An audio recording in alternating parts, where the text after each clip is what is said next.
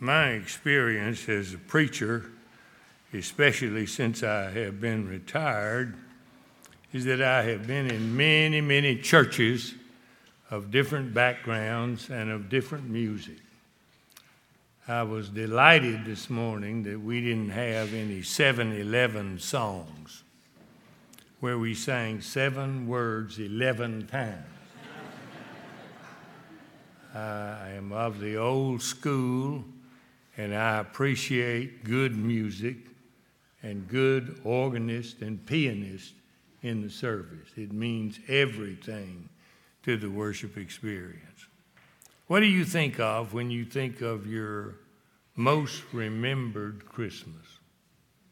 Think back in your time to the Christmas that meant the most to you.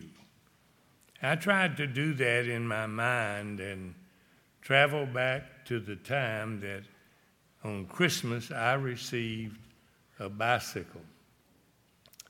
I had wanted a bicycle for 2 or 3 years before I finally got one.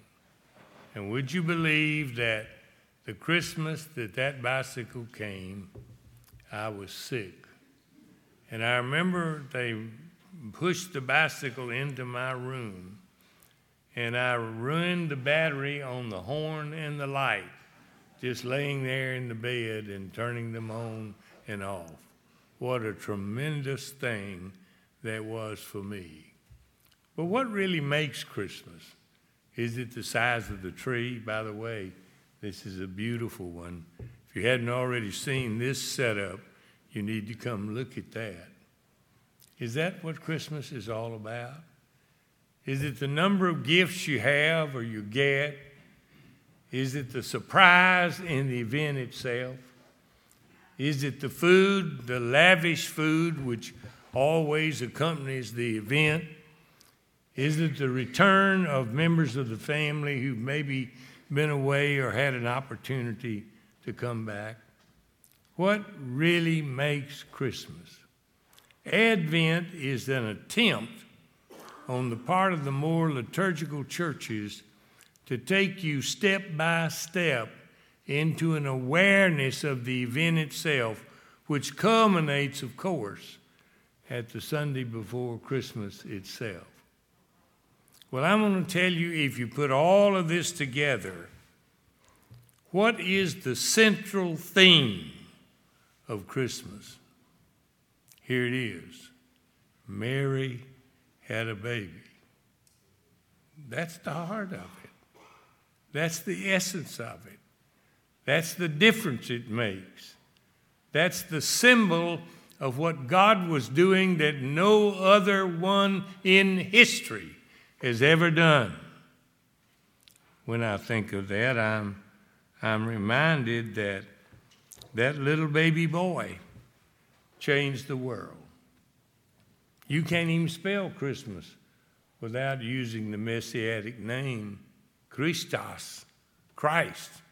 It's part of the spelling of the event. You can't sing the great hymns of hymnody without mentioning Christmas, because so much of hymnody is written about that event. You can't even put an address on a letter without recognizing Anno Domini. In the year of Christ, this took place. His birth is literally the hinge of history. Everything that's happened since then is recorded as it relates to the birth of this baby. And when you think about it, Matthew and Luke are the only gospel writers that tell the story. Matthew and Luke. Mark says nothing about it. His is the staccato gospel. Bang, bang, bang, bang, bang. Every effect that it had in the life of Christ. And John is the theological interpretation of the event itself. He talks about it, as I'll show you in a moment, but he takes you all the way back to the beginning of time. Dr. Luke, the historian, says it happened when Quirinius was governor of Syria. And the background of it was a taxation on the part of the people. And everybody had to go to the town of their birth to register in order to pay tax. It was 80 miles from Nazareth to Jerusalem. You didn't take a car. You were lucky if you took a burro. Most of the time you walked. And here was a man pregnant with child, his wife was, to take 80 miles to go to register to be taxed. Now, the birthing room for this child was not in the inn. There was no room in the inn. That's interesting in and of itself. Where then was the child born? In a manger, probably behind the inn, maybe even in a cave. Wherever it was, there was a place for the child to be laid. And she wrapped him in swaddling clothes. Something happened that night that was very, very unique. These shepherds were probably temple shepherds. That is, they kept the sacrificial flock that were used in the sacrifice of the temple itself. They heard about the message of the birth. They heard it from the angels singing from heaven. Glory to God in the highest, peace on earth to all men of good will. That was the song. And they came and knelt where the child lay. And they departed rejoicing from that event. Later, not at the same time, but later these wise men came from the east. They had followed the star, the scripture says, and they brought gifts fit for a king. Never forget, this child was born to be king. Just as every king comes from a family through the birth line. And where did the background go? To God himself. Never before in human history had this taken place. Now, Mary, the mother of Jesus, is worshipped by Roman Catholic faith and Eastern Orthodox faith. We do not worship Mary, but perhaps she's been unappreciated or unfathomed in our worship experience.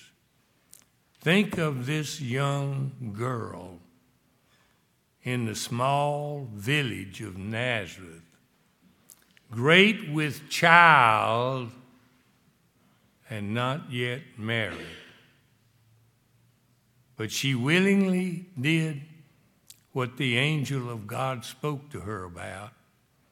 And Joseph, the fine man that was to take her as his wife, heard the angel say, "Fear not, for this thing is of God himself." This is a miracle. This is something the world has never, ever seen. It was at that moment she brought forth that little boy. I can't help but remember in my study that the Roman Catholic Church deified her in 1884 with the doctrine of Immaculate Conception. In my lifetime, in 1955, the Roman Catholic dogma included the idea that she, like Jesus, was resurrected into the heaven. As I said, we don't go along with those things, but maybe we've not paid as much attention to Mary as we should. What faith, what goodness, what graciousness, what godliness, what innocence, what profound commitment was found in this young maiden by the name of Mary. Have you ever wondered how much Mary really understood? You ever thought about that? You should have sung in days gone by, Mary, did you know? Think about it. I read those words again. Did you know your boy would one day be able to walk on water? That your baby boy would save our sons and daughters? Did you know that your baby boy has come to make you new? That the child you delivered would soon deliver you, Mary? Did you know? Did you know that your baby boy would give sight to the blind man? Mary, did you know that your baby boy would calm a storm with his hand? Did you know that your baby boy had walked where angels trod? And when you kissed your little baby boy, that you kissed the face of God? Mary, did you know? Did you know the blind will see, the deaf will hear, the dead will live again, the lame will leap, the dumb will speak the praises of the Lamb? Did you know that this baby boy was Lord of all creation? Did you know that your little baby boy would one day rule the nation? Did you know that your baby boy was heaven's perfect lamb and the sleeping child you're holding in your arms is the great I am? Mary, did you know? One of the greatest plays ever to play on Broadway was called Green Acres, Green Pastures. And it gives us a clue to what all of this was meaning. For they have a scene where God is looking over the parapets of heaven down on earth. And Gabriel is standing there beside him. And all the sin and degradation of mankind was plain in his sight. And Gabriel picks up the trumpet and warms it up on his lips. And he said, Lord, should I blow? God didn't answer. And then he said, Lord, maybe we should send another prophet like Isaiah or Jeremiah. Lord, maybe we should send the great emancipator like Moses or the great warrior like David. What do you think, Lord? And without even saying a word, in a play on Broadway, God said, no, Gabriel, this time I'm going myself. That's what Christmas is. That's what that little baby boy was all about. God decided to take on himself the full and undiluted message of salvation for all mankind. That was involved in the birth of this boy. Now, think about this. This baby, Paul saw as the great Redeemer. Here's what he wrote in 2 Corinthians. God was in Christ, reconciling the world unto himself, not imputing their trespasses upon them, and hath committed unto us the word of reconciliation. Jesus made that clear forever to Philip when he told them he was going away, and Philip said, how can we follow you? We don't know where you're going. Here's what Jesus said. Have I been so long time with you, and yet hast thou not known me, Philip? He that has seen me has seen the Father. How sayest thou then, show us the Father? Somehow we've never fully grasped that God himself was in Jesus Christ. Now that was prophetically announced 400 years before that baby was born. Listen to Isaiah. The Lord himself shall give you a sign. Behold, the virgin shall conceive and bear a son, and thou shalt call his name Emmanuel. What is Emmanuel? God with us. That's the translation. God himself with us. In Isaiah 9, for unto us a child is born, unto us a son is given, and the government shall be upon his shoulder, and his name shall be called Wonderful, Counselor, the Mighty God, the Prince of Peace, the Everlasting Father. 400 years before this child was born. So God coming to the Jewish people should have been no surprise. They were God-breathed themselves. For centuries, God had been making himself available to them, giving them leadership, blessing them with miraculous things, taking them out of captivity, and giving them their own land. Why didn't they recognize him? It was a problem about expectation. They were expecting the wrong thing. They wanted a ruler on the white horse, leading them out of captivity, giving them back the days of glory under David. They weren't looking for a baby, of all places, from some place like Nazareth. That wasn't in their expectation. Listen, then or now, they expected the wrong thing. God was living among them. They did not accept him. He was fully man. He was fully God. He was all that they could believe about the promised Messiah. Now, in the Bible, this is theologically made known. You might have never thought about that. What did John do? John was a theologian. Sometimes we forget that these people who wrote were intelligent, very intelligent. So John said, in the beginning was the Word, and the Word was with God, and the Word was God.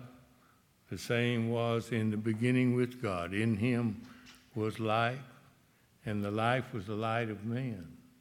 And the light shineth in the darkness, and the darkness comprehended it not. There was a man sent from God whose name was John. He was not that light, but was sent to bear witness of that light. He came unto his own, John wrote, and his own received him not.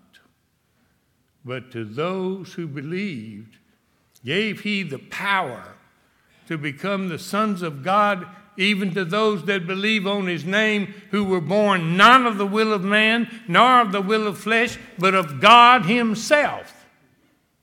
Don't you see? John took you all the way back to creation and showed you the story just as plain as he could reveal it. But you know, Paul further clarified it. I memorized it years ago, but in the newer translation, it is even more clear. Over in the book of Philippians, chapter 2, you read it later on today, there is the story of Christ's exaltation. And in the King James it says, let this mind be in you, which also was in Christ Jesus, who being in the form of God thought it not wrong to dismiss that. Here's what the New Translation says. Your attitude should be the same as that of Christ Jesus, who being in very nature God, did not consider equality with God something to be grasped, but made himself nothing, taking the very nature of a servant, being made in human likeness. And being found in appearance as a man, he humbled himself, became obedient to death, even death on a cross. Therefore, God hath highly exalted him and given him a name above every name, that at one time in the future every knee should bow, things in heaven, things on earth, things under the earth, is written here, and every person confess that Jesus Christ is God's Son, to the glory of God the Father. Did you know that? Have you thought about that? That one day those people who refuse to acknowledge him will bow the knee and confess with their mouth that this baby boy was none other than the Son of God. Mary had a baby. That's what even Jesus said. If the words in red are really God's words, and I think they are, in the 3rd chapter of the book of John, Jesus himself said, "For God so loved the world that he gave his only begotten Son, his one-of-a-kind Son, that whosoever believeth in him should never perish, but have everlasting life." I love the stories of these Christmas pageants. And one of the most memorable ones for me had to do with one of our first grandchild up in the city of Birmingham. They had the Christmas pageant from one of the great churches there. And my little grandson was baby Jesus. I was sitting in the balcony with my wife, and all of a sudden, Ashton started moving his hands and his feet. And a little child right in front of me said, "Look, Mommy, he's alive." How true. This God was alive in that little boy. Paul Harvey made famous in my day the rest of the story. You want to hear the rest of the story? That was left to a man by the name of Handel, who put the story into music. King of Kings and Lord of Lords. Hallelujah. Hallelujah. Hallelujah. And he shall reign forever and ever and ever. Hallelujah. That song that is sung almost every Christmas, and rightly so, should remind us that this baby is none other than God himself, the King of Kings and the Lord of Lords. Amen. Let's pray. Father, how I pray that those of us who are the recipients of such love should never take that love for granted, but should share it with the world that desperately needs it where we are and to the ends of the earth. In the name of Christ I pray.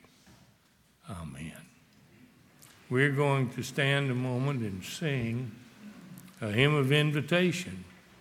And as I always did, I'm reminded that I never know the makeup of a congregation. There could be someone here who's never heard that story. never believed that story, never taken a step of faith and confessed with their mouth the Lord Jesus. And that's what the Bible says, that if thou shalt confess with thy mouth the Lord Jesus and believe in thine heart that God hath raised him from the dead, thou shalt be saved. For with the mouth confession is made unto salvation, and with the heart man believeth unto righteousness. We're going to stand and sing, and if you need to make that profession of faith, I want you to slip out from where you are and come down here to the front and make that known. Let's stand together.